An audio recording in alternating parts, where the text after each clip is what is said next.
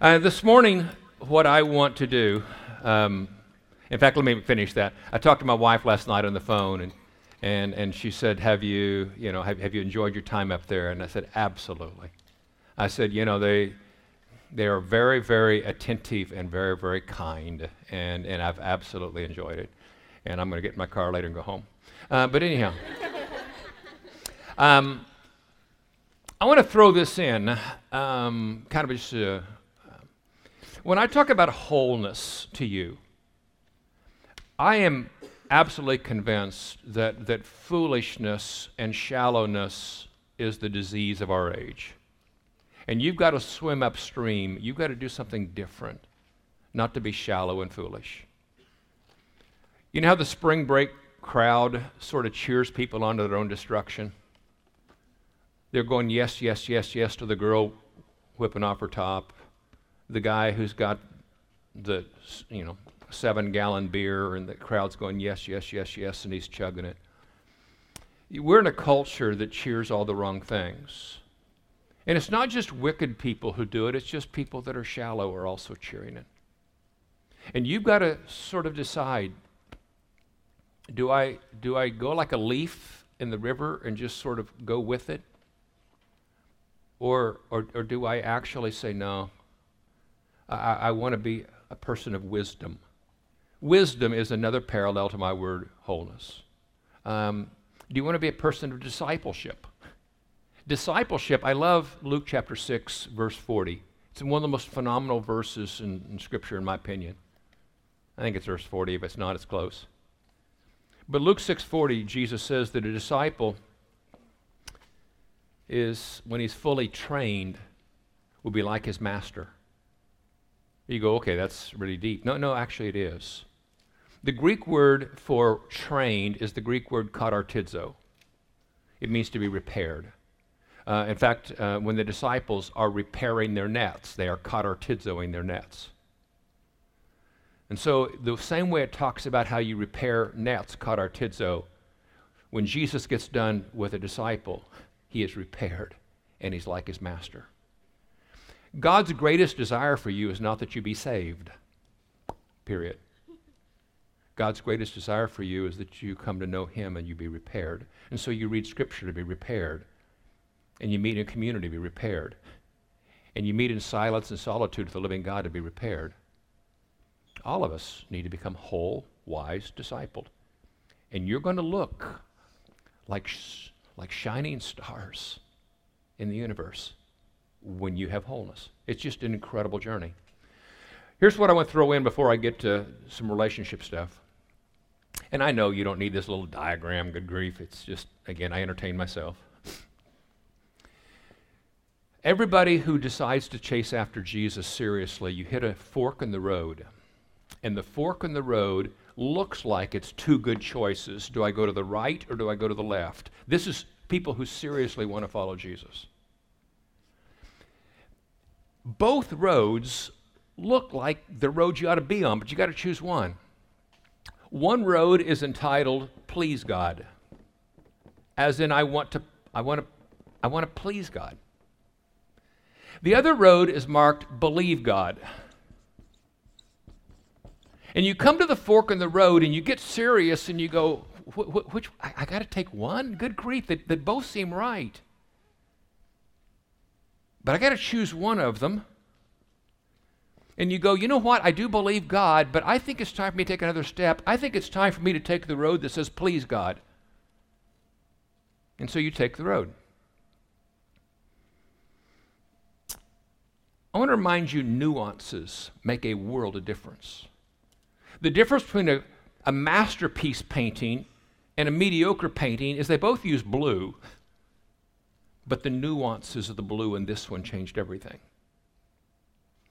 Let me tell you what's going to happen if you take the road that says, I want to please God. You're going to come to a great big mansion down here, a huge mansion. That road leads, and you go in that mansion and you go, wow, I should find some phenomenal people because they've taken the road they want to please God. And you go inside that mansion and it's the weirdest combination of people you ever saw. You got the guy who just feels guilty. I screwed up again. I was going to please God. Oh man, I messed it up again. I blew that conversation, the porn last night. He just is beating himself. He's bruised from top to bottom from beating himself because I said I wasn't going to do it again, and he carries a great deal of guilt. This mansion's full of people, and he's one of them. It's full of arrogant individuals.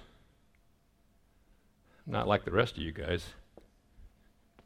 I kind of held it together last week. You've got the anxious individuals, just nervous. I'm just afraid I'm going to screw up. I'm just nervous. I'm going to mess up. I know I'm going to mess up. It's got the person in denial. Their house, their life's a train wreck. They're kind of like the person that has toilet paper stuck to their heel, walking around everywhere and going, what? I don't see anything. They're in denial. There's a person curled up over in the corner in a fetal position, almost giving up. And you go, wait a second, this is a weird bunch of people, and all they wanted to do was please God. What? Why? How does it turn out that way? The other road also leads to a house, a big house. And you go into that room, and it's full of people, but there's such a dramatic difference. There's a quietness and a joy and a laughter and a peace. And you go, how in the world? What do you mean? Because this individual said, I screwed up this week, but I believe God when he said he won't throw me away. And I believe God when he said he would empower me. And I believe God when he said I'm still his son or daughter. I believe God. It's the individual who says, man, I got hard things I have to overcome in my life. But I believe God when he said he will empower me. I believe God when he said he would give me community around me to do it. I believe God. And most of you, when you walk out of a retreat like this, you go home and go, man, I'm just going to grip my teeth and I'm going to go do it right this time. It's a wonderful motive. Nothing wrong with a motive. Here's the problem. It's too I and me-centered. And an I and me-centered Christian life is powerless, and it's as shallow as an August mud puddle. This one has tears as well, but it has tears of, God, I don't want to be what I was. But I'm not the star of my own recovery. You are. Will you hold on to me? Earlier in one of the sessions, they've run together on me. If they've run together on me, I know they have on you. Give me your hand. This is the Christian life. I'm not turning loose of you today. I'm not turning loose. You told me in John 14, you told me in passage after passage, you would never abandon me, never forsake me, never leave me. You've told me over and over and over again. I'm going to drive home today. I'm not being morbid with this. But if a meteorite hits me while I'm driving home and I don't make it home, somebody at my funeral will say, oh, it's a shame Randy died alone somewhere on I-44. No, he didn't. That's not possible. Never will I abandon you. Never will I forsake you. Never will I leave you. You woke up this morning in front of the throne of God. You'll go to bed tonight in front of the throne of God. The whole of your life, you are in the presence of a living God who said, I value you. So the question is, which road do you want to live on? I'm going to please God, or I'm going to believe God. The crazy thing is, if you believe God, you even believe God, you mean you've got me on mission and there's things you can do with me? You mean you can take a bent stick and draw a straight line? You betcha. This one is the one you want. It has to do with a constant sense of trust. This one has a constant sense of effort, but doesn't have the trust you need. Does that make sense?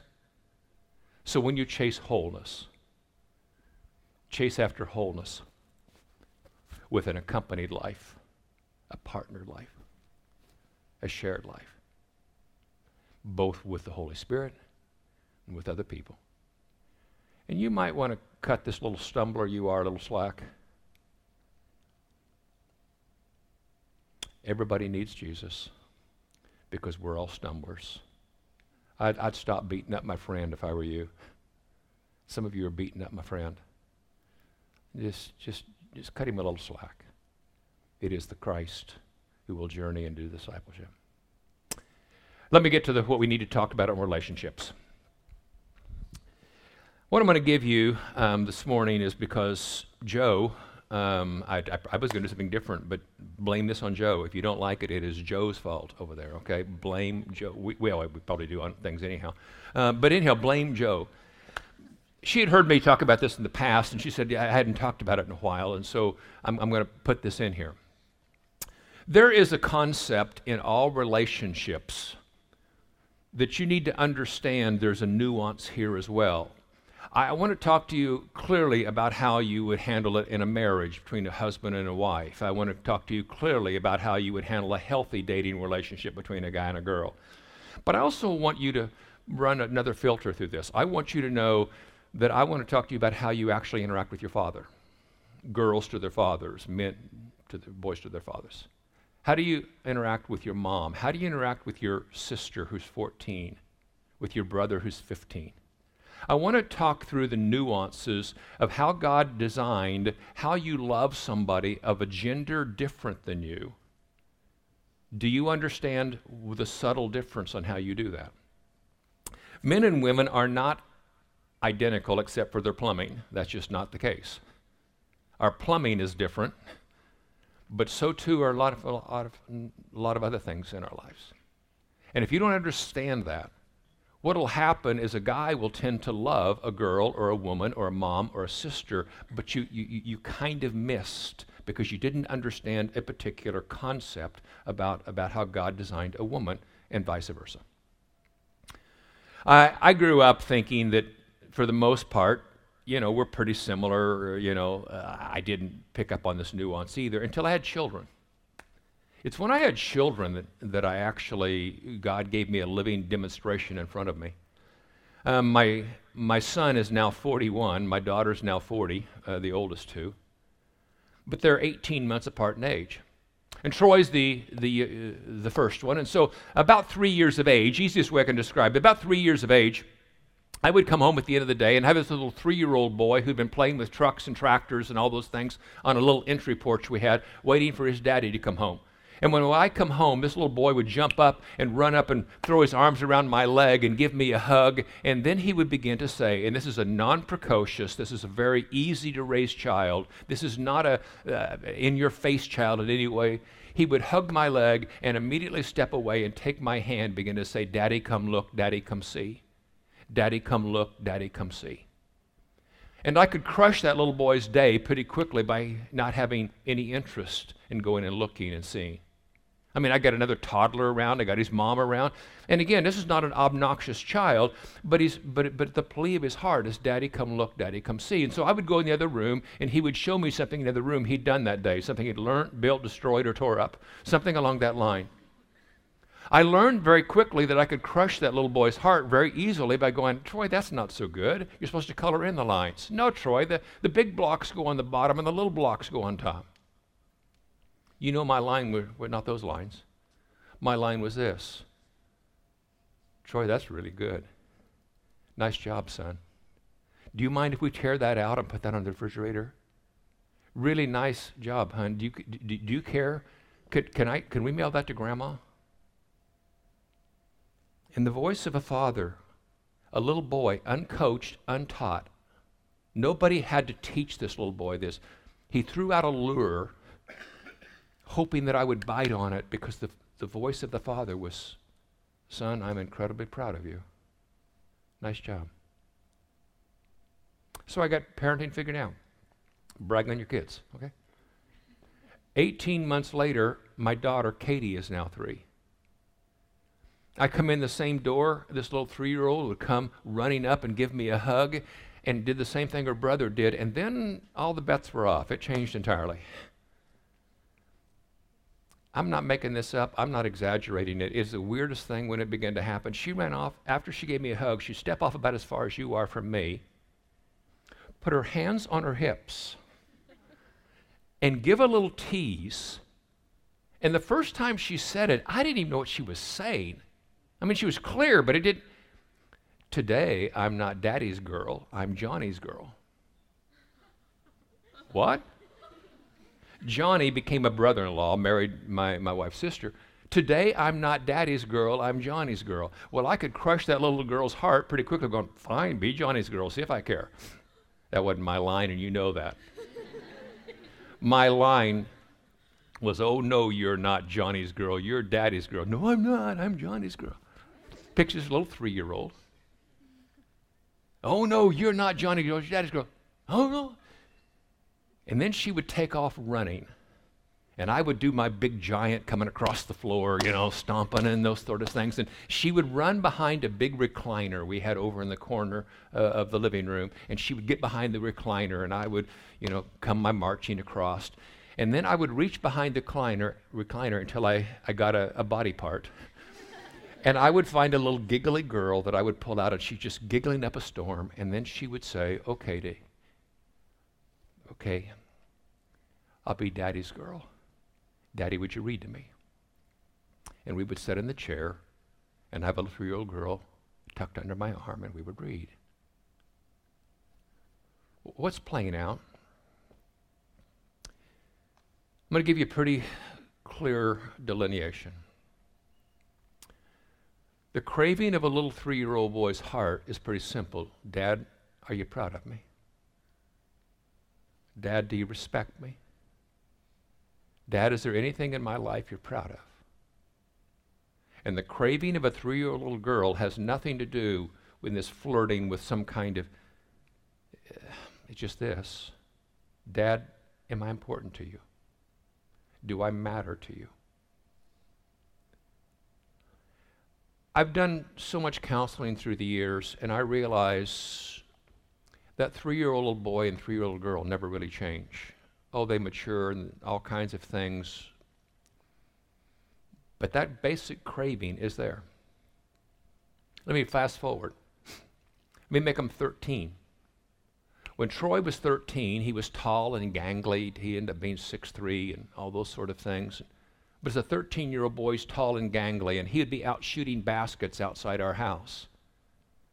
Nobody taught him this language. And again, he's an easy kid to raise. But he would come and open the door to the house, and he would holler, hey, Dad, come out here. I want to show you something. Hey, Dad, come out here. I want you to see something. And he would show me how close he was getting to, wasn't a dunk at 13, I promise. But he's showing me something, and he's fishing. It's a very subtle fish, but he's fishing. I go, well, nice job, Troy. Wow. I'm impressed. Nice work ethic, man. You've nice job, hon. What he really wanted to do is play me one-on-one. And so I'd play him one-on-one, and I could beat him easily because I would cheat. But what he really wanted me to do was to huff and puff and lean against the house and go, son, nice job. Wow, you had me there.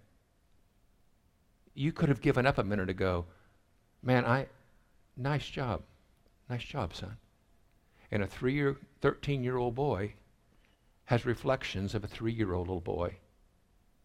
Father, are you proud of me? Well, Katie, 18 months later, she's 13. Katie was my sissy girl. She was the one who didn't want to get her hands dirty. She was the one who didn't want to touch the dog. She was the one who played the piano lessons and didn't all this sort of thing. And she was also very, very tall, very early. She turned out to be 6 foot tall. Sports didn't really interest her, and I don't say this honestly, I say this with some regret. I knew how to take really good care of a little girl when you give pony back rides on your back and on your shoulders, and I knew how to sit beside her when she played scales, but I didn't know how to play with her as well. And so when she got a certain age. And so I'm playing ball with Troy outside, and she got into sports because she was chasing after a father. I know that. So let me fast forward. She's 13, and she's shooting baskets. She opened the door to the same house, but she never used the same language Troy did. Troy's was always, let me show you something. Let me see something. Hey, Dad, would you play me one-on-one? Katie would open the door, and she would stick her head in and go, hey, Dad, would you come stay with me while I shoot baskets? Or, hey, Dad, would you come shoot baskets with me? And I have rebounded 70 gazillion balls to that girl as I would sit, or I would just flip them back to her. Because here was her question. The 13-year-old girl was a reflection of the 3-year-old girl. Dad, do you have time for me? Dad, is there a place in your life for me?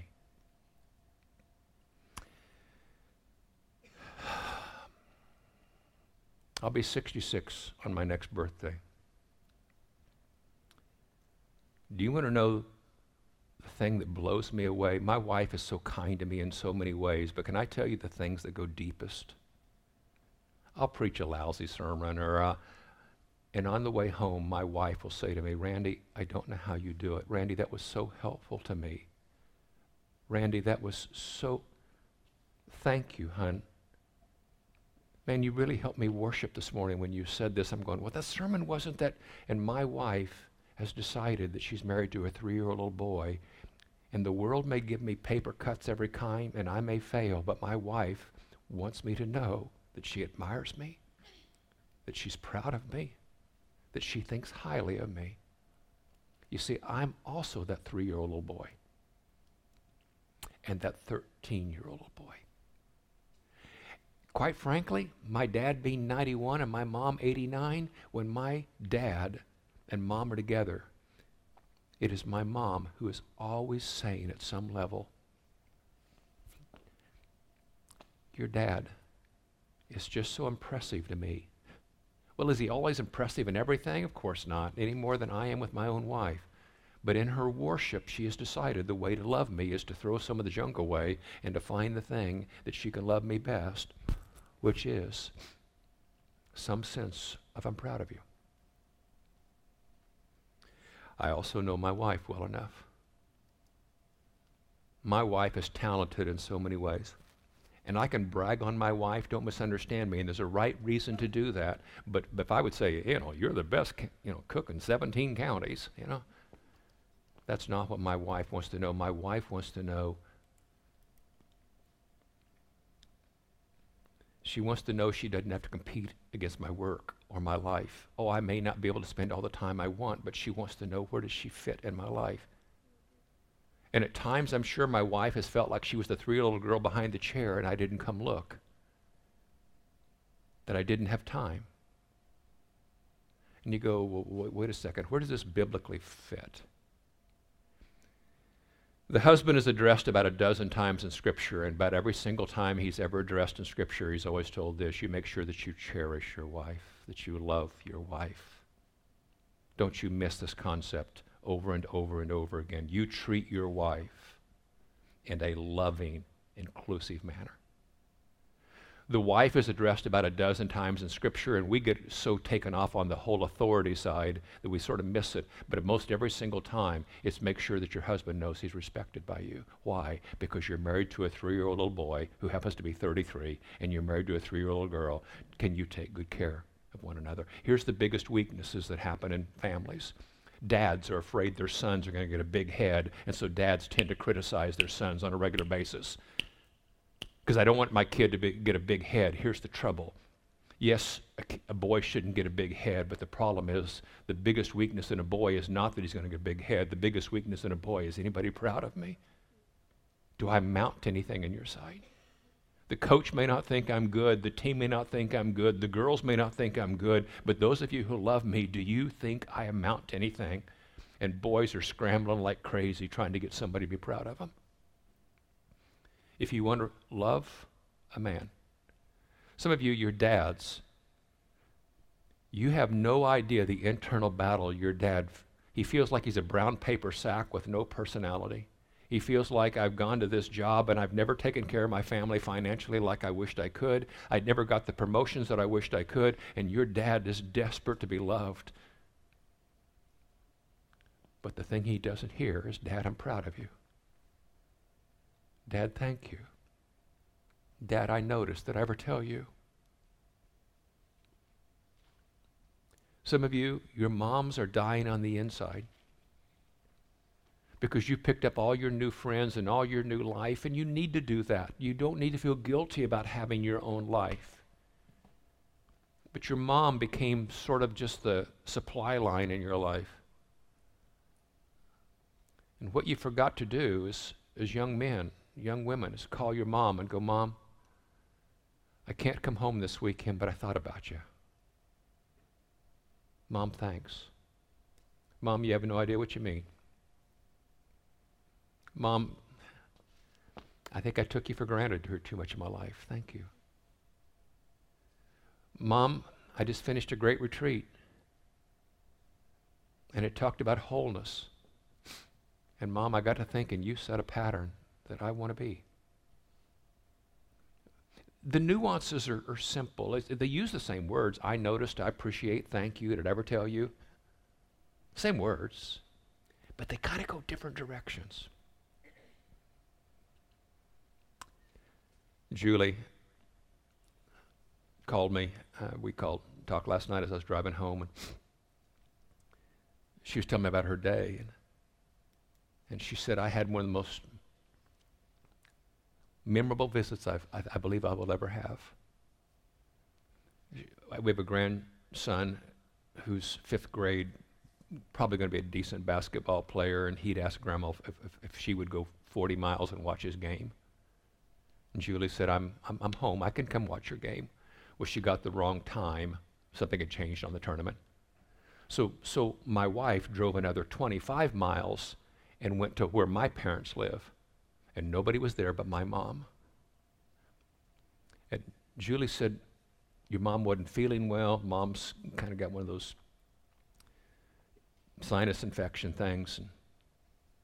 And she said, I sat down with your mom, and we ended up talking for 45 minutes. And she said, sitting there, just the two of us, I could tell your mom of what she had meant to the family and what she meant to our family and what her prayer life means to us.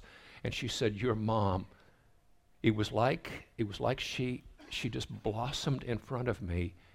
And your mom was saying these things about to me, and two women said we just hugged each other and held, and they've been a great relationship all along. But what was it? It was two women who found each other behind a recliner in the corner. Your 12-year-old sister needs to know she matters to you. You can't do everything you'd like to do, but tell your 12-year-old sister what she needs to hear. Tell your 14-year-old brother what he needs to hear. And when you get in your marriage, in the morning, guys, when you brush your teeth and you shave, you basically say, somehow today I'm going to go to work, I'm going to have life, and it's going to be full and complex, but somehow today my wife is going to know that she matters to me and she doesn't have to compete against anything. Somehow today I will say words like, I noticed, and I appreciate, and thank you. Did I ever tell you? Somewhere she's going to know it. I will jump up when she's carrying groceries in, and that stupid ESPN and the remote is irrelevant because she matters to me, and I will jump up. And when the woman is brushing her teeth and combing her hair in the morning, what she's saying is, somehow today the world may give him 9,000 paper cuts, but I choose to invest in him by somehow going to his heart and saying, thank you. You have no idea. When I say invest in each other, you're going to do a lot of investment. You're going to wash dishes to take the pressure off the other one. You're going to do laundry. You're going to clean bathrooms. You're going to go on dates. But the primary way you invest is to know the primary way the human heart kind of bleeds. And I want to insert my voice into where it bleeds. So,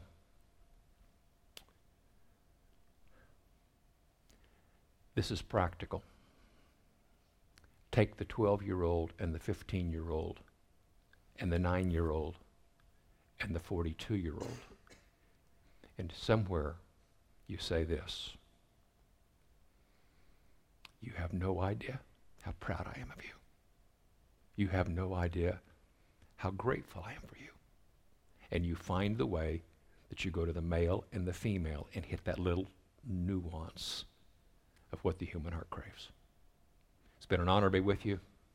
May the Lord bless you. I'm sure there's a blessing of some type that I'm supposed to do. I don't know how you do that one.